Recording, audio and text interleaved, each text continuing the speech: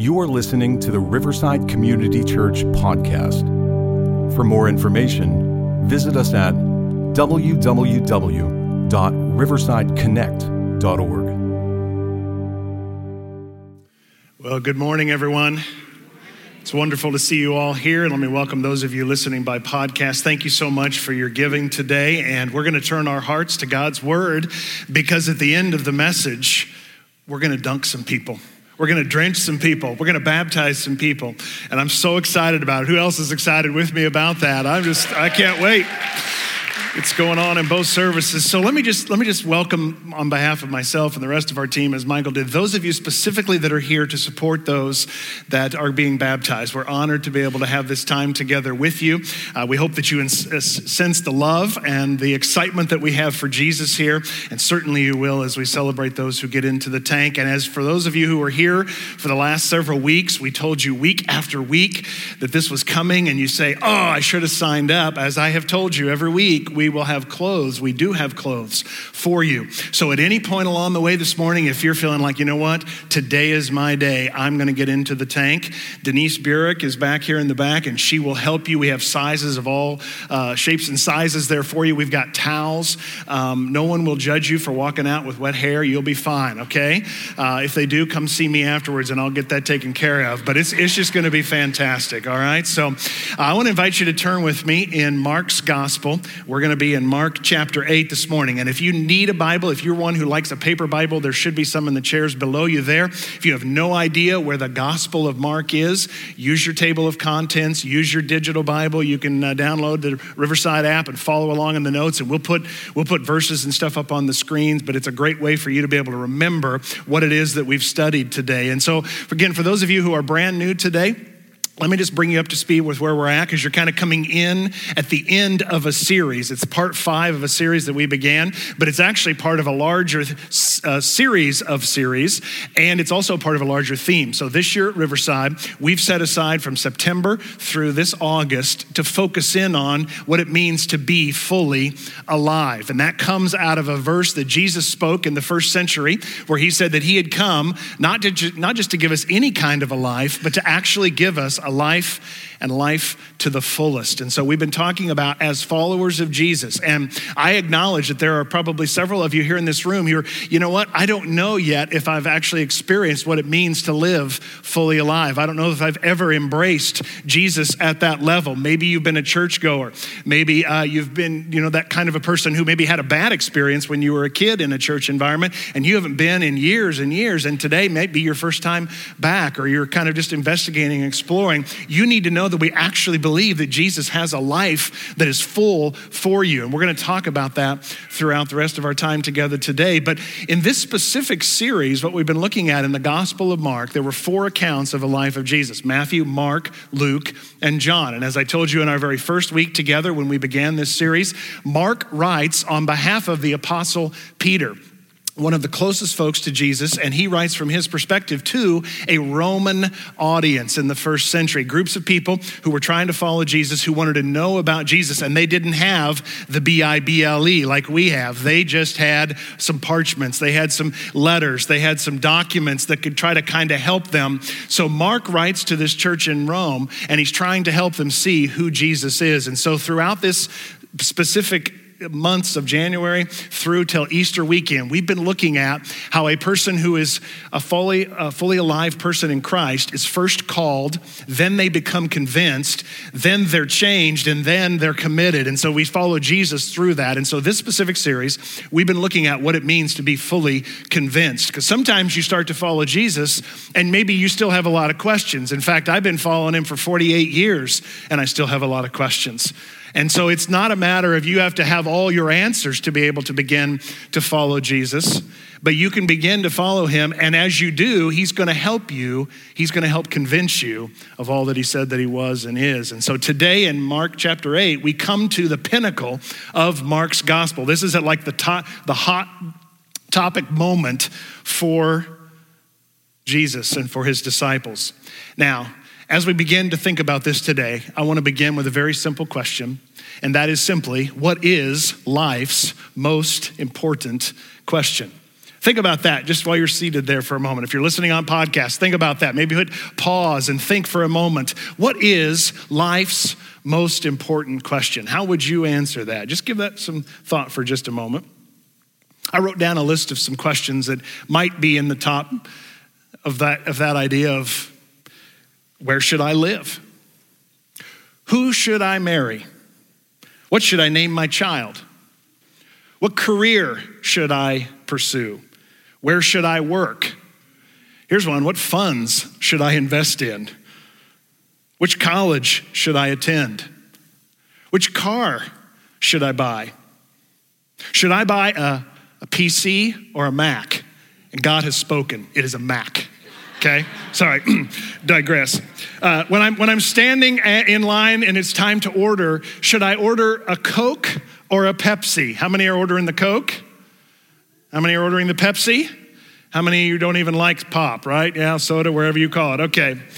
Should I register as a Democrat or as a Republican? Which church should I join? Which small group should I be a part of? And then, just to show you my age, the question, the age-old question that racked me as I was growing up with I just had to know, and I just had so many opportunities over the years to try to figure out what the answer to this was. And for those of you who were born in my generation, you know the question that I'm asking. You'll be familiar with the question that I'm asking, and it's simply this.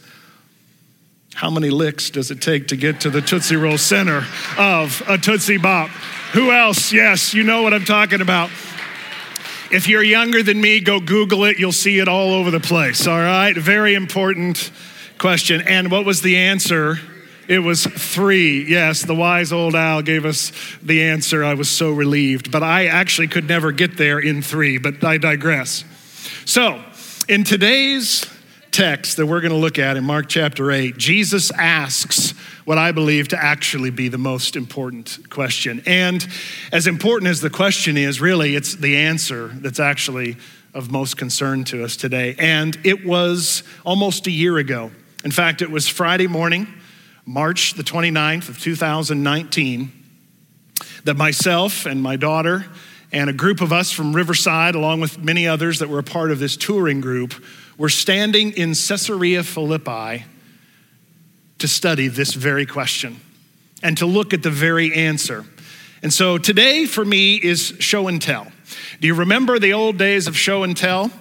When you were growing up, did anybody else have those? Yes, I had those in classrooms. So today I want to I put some in your digital notes there you can take a look at, but I want to just put you in the context. I want to invite you into the scene of Caesarea Philippi where this conversation is going to have. And you'll see there on the screen the map. It's about 25 miles north. It's about a 2-day walk from where Jesus was when he headed to Caesarea Philippi with his disciples. It's about 25 miles north of the Sea of Galilee in the foothills of Mount Hermon.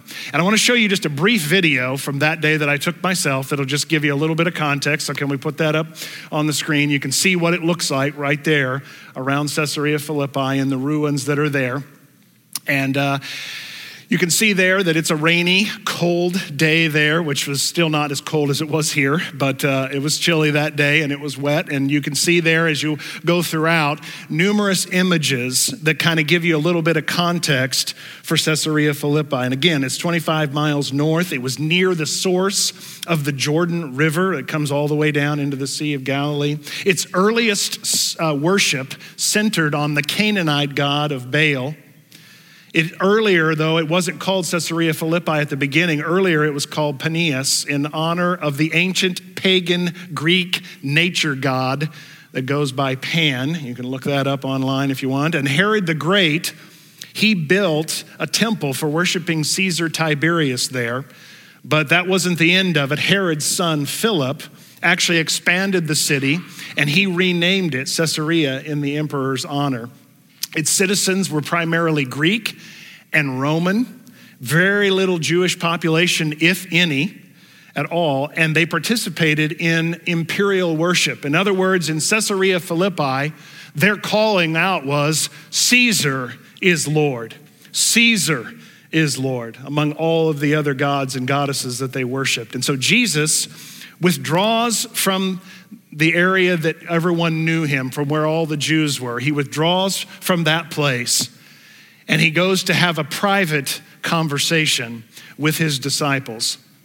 And as they are there, they interact with this question that, again, is the pinnacle of Mark 8, because if you don't get this right, you don't get anything else right. And you end up floundering in a spiritual sense, trying to find wholeness, trying to find a full life, and never feeling like you've arrived, never feeling like that emptiness that you're longing for deep down inside could truly be satisfied.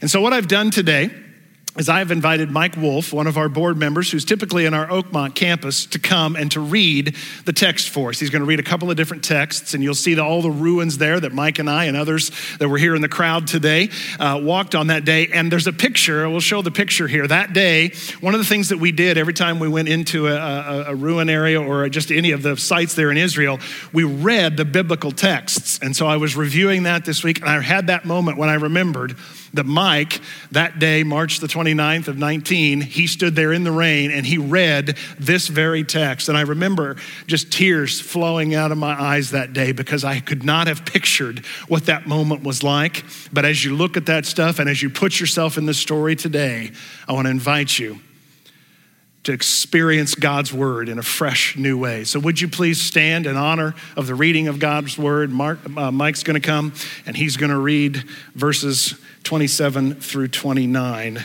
of Mark chapter 8. Jesus and his disciples went on to the villages around Caesarea Philippi. On the way he asked them, "Who do people say I am?" They replied, "Some say John the Baptist, others say Elijah, and still others one of the prophets." "But what about you?" he asked. "Who do you say I am?" Peter answered, "You are the Messiah." Who do you, it's a very emphatic word in the original language, who do you say that I am? Some would have said that he was an enemy. Some would have said that he was a celebrity, but that didn't matter in this moment. Who do you say I am? The most important question, and Peter answers it and gives the most important answer. So Father, would you open our hearts and our minds to what you have for us in these next few moments?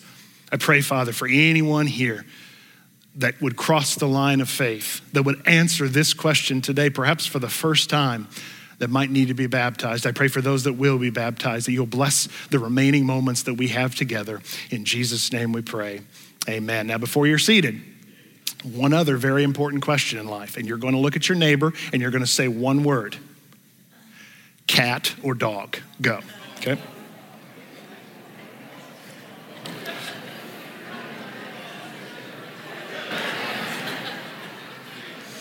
You have to choose. You can't pick both. No, you got to choose. So Jesus is in this area there of Caesarea Philippi. And you see, you guys used a whole bunch more words than just one. I just said cat or dog. So he says to his most intimate, close friends, "Who do you, my trusted friends, in contrast to the other people who don't know me or don't understand me, who do you say that I am?" And again, Peter gives the most important answer. 4 words that followers of Jesus have been answering with since this moment. 4 words that give us focus and that we filter every decision, every interaction, every behavior, every word that we say should be influenced by this answer. The most important answer: you are the Christ, or you're the Messiah. For the Jews, he was the Messiah. For us in the Greek equivalent is the Christ. It means anointed one. It carries with it the idea of chosenness by God, consecration for his service, and an endowment with power to accomplish the task that was assigned to Jesus. And Peter answers it, and it's the culmination of this series, Convinced, because Peter is completely convinced in that moment of who Jesus was. And to this point, actually interestingly in Mark's gospel, to this point, only God the Father and the demons had spoken to the identity of Jesus. At the baptism of Jesus, the Father says from heaven, "This is my Son, with whom I am well pleased." And the demons on several different occasions, as we've been seeing throughout our texts week after week. And you may not even believe in that level of evil in this world or demonic activity, but let me just say Jesus did, and he operated in that, and they would be the ones to always call out who he was, and he kept telling them, shush, shut up, don't tell who I am. But now Peter says it, you're the Messiah, you're the Christ, you're the Son of a living God. And he, in his mind, as he says and speaks to Jesus' identity, he has in his mind, this is the one that's going to liberate us. This is the one that's going to get us out of our oppression as a people by military force, by insurrection, or however. This is the guy that's going to help us. And then, interestingly enough, I wanted to include, because this was so important the day that we were there, and it's so important to this story, we're going to jump over to Matthew chapter 16, and Mike's going to come and he's going to read that text as well because it has so much to do with what we're talking here. But it's very interesting that Mark doesn't include this. He left this part out about Peter, who was the closest disciple there to Jesus. Interesting that he leaves him out of this story, Mark's account, written to a Roman audience, the church in Rome, because I think the church was never intended to be founded on anyone else other than Jesus. And Mark didn't see Peter as the first great leader of Rome. He saw him as just one of Jesus' disciples. And what Matthew tells us from his perspective is that we're convinced today. So Peter's convinced, but he says, hey, we're convinced today as the Father reveals Jesus to us and the Holy Spirit draws us to Jesus.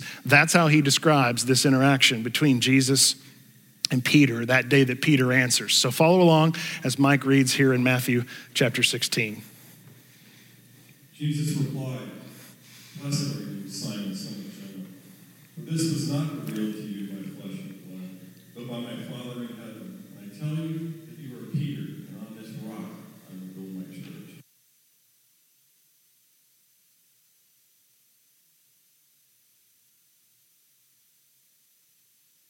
And whatever you loose on earth will be loosed in heaven."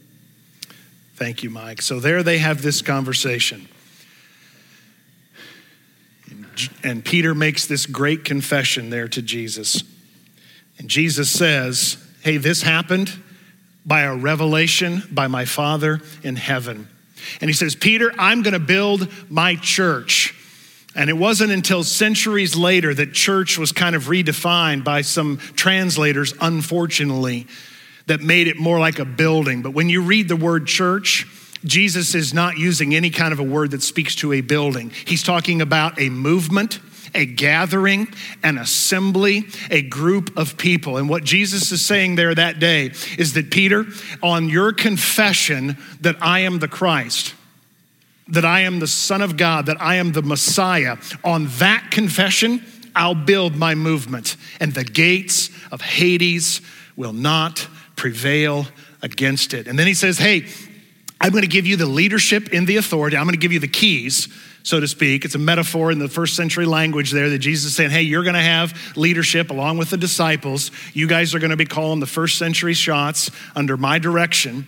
In fact, he says, whatever you bind on earth, that word for bound and bind there means to prohibit. So whatever you prohibit on earth, I'll have already prohibited it in heaven. And whatever you loose or whatever you allow here on this earth, you're going to be in direct alignment with what's going on here. And in the middle of all of this, he says, the gates of Hades will not prevail against it.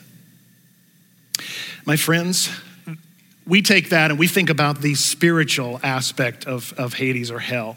Hades refers to the realm of the dead. It was a very familiar ancient expression there. It's the underworld. But that day that Jesus said that, and that day that we read that text together, we were actually standing at the alcove of a cave, and you can see that in the notes, and we'll put it up on the screen. And my friends, the tour guide told us over and over again that is the place where the people there in Caesarea believed were the gates of Hades, that they would sacrifice things and they'd throw that into the water, and the rock that was right there, Jesus was saying, I'm not building my movement on that kind of a rock or on this stuff here. You see all this stuff that's here, all of these temples and all of these Roman gods and goddesses. He said, no, they're all going away. Nothing will stop my movement. And I stood there 332 days ago today with tears running down my face to realize that I had heard the good news of Jesus and that the gates of Hades had not prevailed in 2,000 years, and that I could still hear the message and that you could still hear the message. And in 2000, if Jesus doesn't return before them, his movement, his assembly, his gathering, his people will still be moving forward. Yeah, that's exciting. So, as amazing as this moment was, it doesn't last very long. Peter can't help himself. He's going to stick his foot in his mouth. He got it right. He's convinced. But what he was convinced about was a different version of the Messiah, of the Christ, than what Jesus actually had come to be. Up until now, the question in Mark's gospel has been, who is he? Well, now we have the revelation. Now we know. So now the question changes to what kind of Messiah is he, and what does it mean to follow him? And so then in beginning back in Mark, Jesus answers that question, that unspoken question. And in verse 31, Jesus is going to use a term that shows up 14 different times in Mark's gospel. It's how Jesus refers to himself. Jesus never goes around, when he goes into the restaurant and asks for a table, he just says, hey, Messiah here. Need a spot. He doesn't use Messiah. He doesn't use Christ. He doesn't use any of those kinds of things. He always refers to himself as the Son of Man.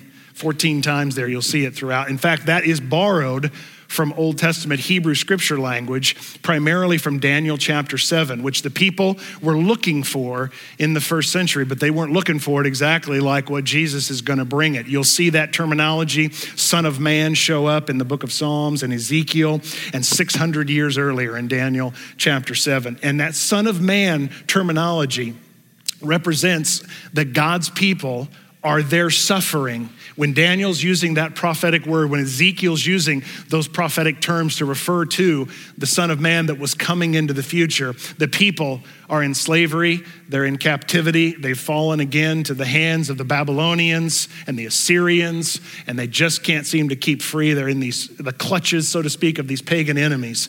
And he's saying here to his disciples, hey guys, the Son of Man represents the suffering that's going to come. I'll eventually be vindicated, but not until after the suffering. And as God sets up his kingdom in the last days, there will come a point where you're going to be following me into that suffering. That's how I understand my role, Jesus was saying to them in this moment. And there's so much more that we could talk about with regard to Son of Man. I included a link for you to be able to go and learn more about it on your own time. Otherwise, we'd be here till 5 or 6 tonight. So just thank me for that.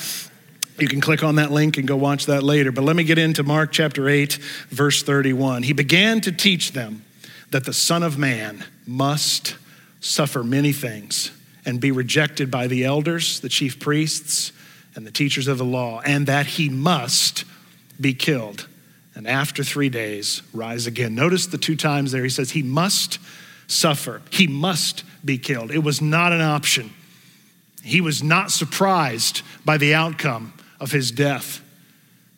He knew it was coming, and he was in control. No one took his life from him. He was always calling the shots, and he spoke plainly about this. And Peter took him aside and began to rebuke him. Never a good day when you're rebuking God. But when Jesus turned and looked at his disciples, he rebuked Peter. And the word there is the exact same word. It's a very aggressive word for when Jesus is silencing the demons. And this is what he says: "Get behind me, Satan," or "Get behind me, adversary. You do not have in mind the concerns of God, but merely human concerns." And I read that and I thought, here I am 2,000 years later, and I get who Jesus is, but I still feel like many times I'm more concerned about my own human issues, my own human concerns, than I am about the concerns of God. And I just wanted to point out, this is kind of a little bit of a rabbit trail for me, but I just wanted to invite you that if you're sitting there today and you're thinking more and more and more about all the human concerns that are facing you, that are weighing in around you, maybe you just needed to be reminded today that he's still the Christ, he's still the Messiah, he's still on the throne, and no matter what it is that you're facing, even if it's going through suffering, he knows it, he's been there, he's beaten it, and he'll be with you in it and through it, and he's inviting you to shift your concern so much on the things of this life, and maybe perhaps moving a little bit closer to the things that are of most concern to him. Back to the story, sorry. So he says, the Son of Man must suffer, must be rejected, will be killed, and then he's rising again. And it's as if we get into this next verse in verse 34. It's as if Jesus is saying, you know what? Only when we're deeply convinced at the core of who we are that to live fully alive, we must acknowledge our weaknesses and our sinfulness. We've got to step into the death of our sinful nature and embrace the love and the forgiveness, the grace and the mercy of our Heavenly Father. It's in that we begin to experience the freedom and the resurrection power of the Holy Spirit, that this next part, that's a really difficult challenge for us sometimes, becomes really activated. Notice what he says. Jesus does not back down from the high calling of what it means to be fully alive. Whoever wants to be my disciple must deny themselves and take up their cross and follow me. They must deny themselves. In other words, you take yourself off the throne and you put God at the center of your life. I'm off the throne. God, you may have center stage. That's what it means to deny yourself. It means a whole bunch more, but real simply today, it's like, hey, who's going to be on the throne of your soul, on the throne of your life, and determine your choices and your destiny? When I'm there, it's a mess. But when he's here, it's a fully alive life. He says you're going to take up your cross. That's the price. There is a cost to following Jesus. It means the daily death of our self-centeredness and our self-fulfilling desires and all of the stuff that comes with self. And you must follow me. Then he lists this paradox, and the Christian life is full of these kinds of paradoxes. Here's what Jesus says. For whoever wants to save their life will lose it. But whoever loses their life for me and for the gospel will save it. It says if you want to save your life, if you're all about self-preservation, you're going to end up losing it. But if you'll settle the matter for me right now, about me, notice what he says. They lose their life for me and for the gospel. What that means is that we lose our lives in him, meaning for his life. But then also the gospel means the good news about his death and his resurrection. That's all wrapped up there. That results in what Jesus' language is, salvation. You'll save it. So to follow Jesus means that we surrender to him.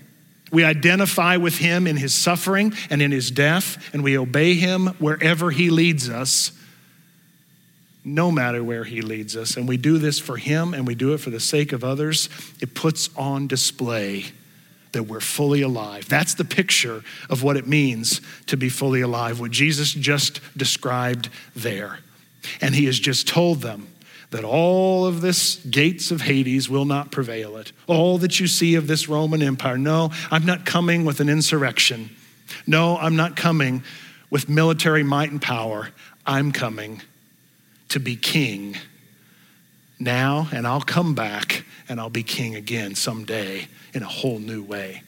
I love what N.T. Wright has describing this. He says this, he's a pastor and theologian. He says, following Jesus is Mark's definition of what being a Christian means. And Jesus is not leading us on a pleasant afternoon hike. And that's maybe a version of Christianity that you've bought into. It'll be health, wealth, prosperity, ease, and comfort. Instead, he's inviting us into a walk into danger and risk. Or did we suppose that the kingdom of God would mean merely a few minor adjustments in our ordinary lives? It's so much more. You want to save your life?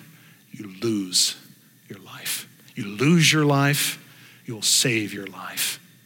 So, who do you say that Jesus is? Because your answer to that has eternal significance, both now and forever. It's going to determine everything in your life, both in the temporal and in the eternal. And baptism is a picture of the death of our sinful selves and a newness of life in Jesus. It puts on display this idea that we're buried with Christ under the water and we're raised to a new life in Christ. And today, of all days, it is a reminder that the gates of Hades have not prevailed against Jesus or against his movement, and people are still being transformed, and that evil in this world ultimately loses. So let's celebrate with some folks who want to get baptized. Can we do that? Worship team, come on up. So, now's your chance. I'm going to ask everybody to bow their heads, close their eyes, and pray. If you need to slip out and go get some clothes from Denise, you go ahead and do that. We're going to worship, and we're going to celebrate, and we are going to baptize. I think we have 2 in this service and 5 right now in the next service. So let's pray. Father, I'm so grateful for these words that you've left recorded for us. Lord, we all have to answer that question for ourselves. Who do we say that you are? So would you grant us the faith to believe in our hearts that Jesus is the Messiah, that he's the Christ? Would you give us the capacity to confess him as Lord and receive the free gift of salvation? Lord, we want to surrender to your plans and your purposes. We want to identify with you in your suffering. Lord, we struggle to obey, but we want to obey deep down inside. So would you grant us, Holy Spirit, the strength, the conviction, the courage to obey you wholeheartedly and to live a life that's fully devoted. Thank you for listening to the Riverside Community Church podcast. For more information, visit us at www.riversideconnect.org.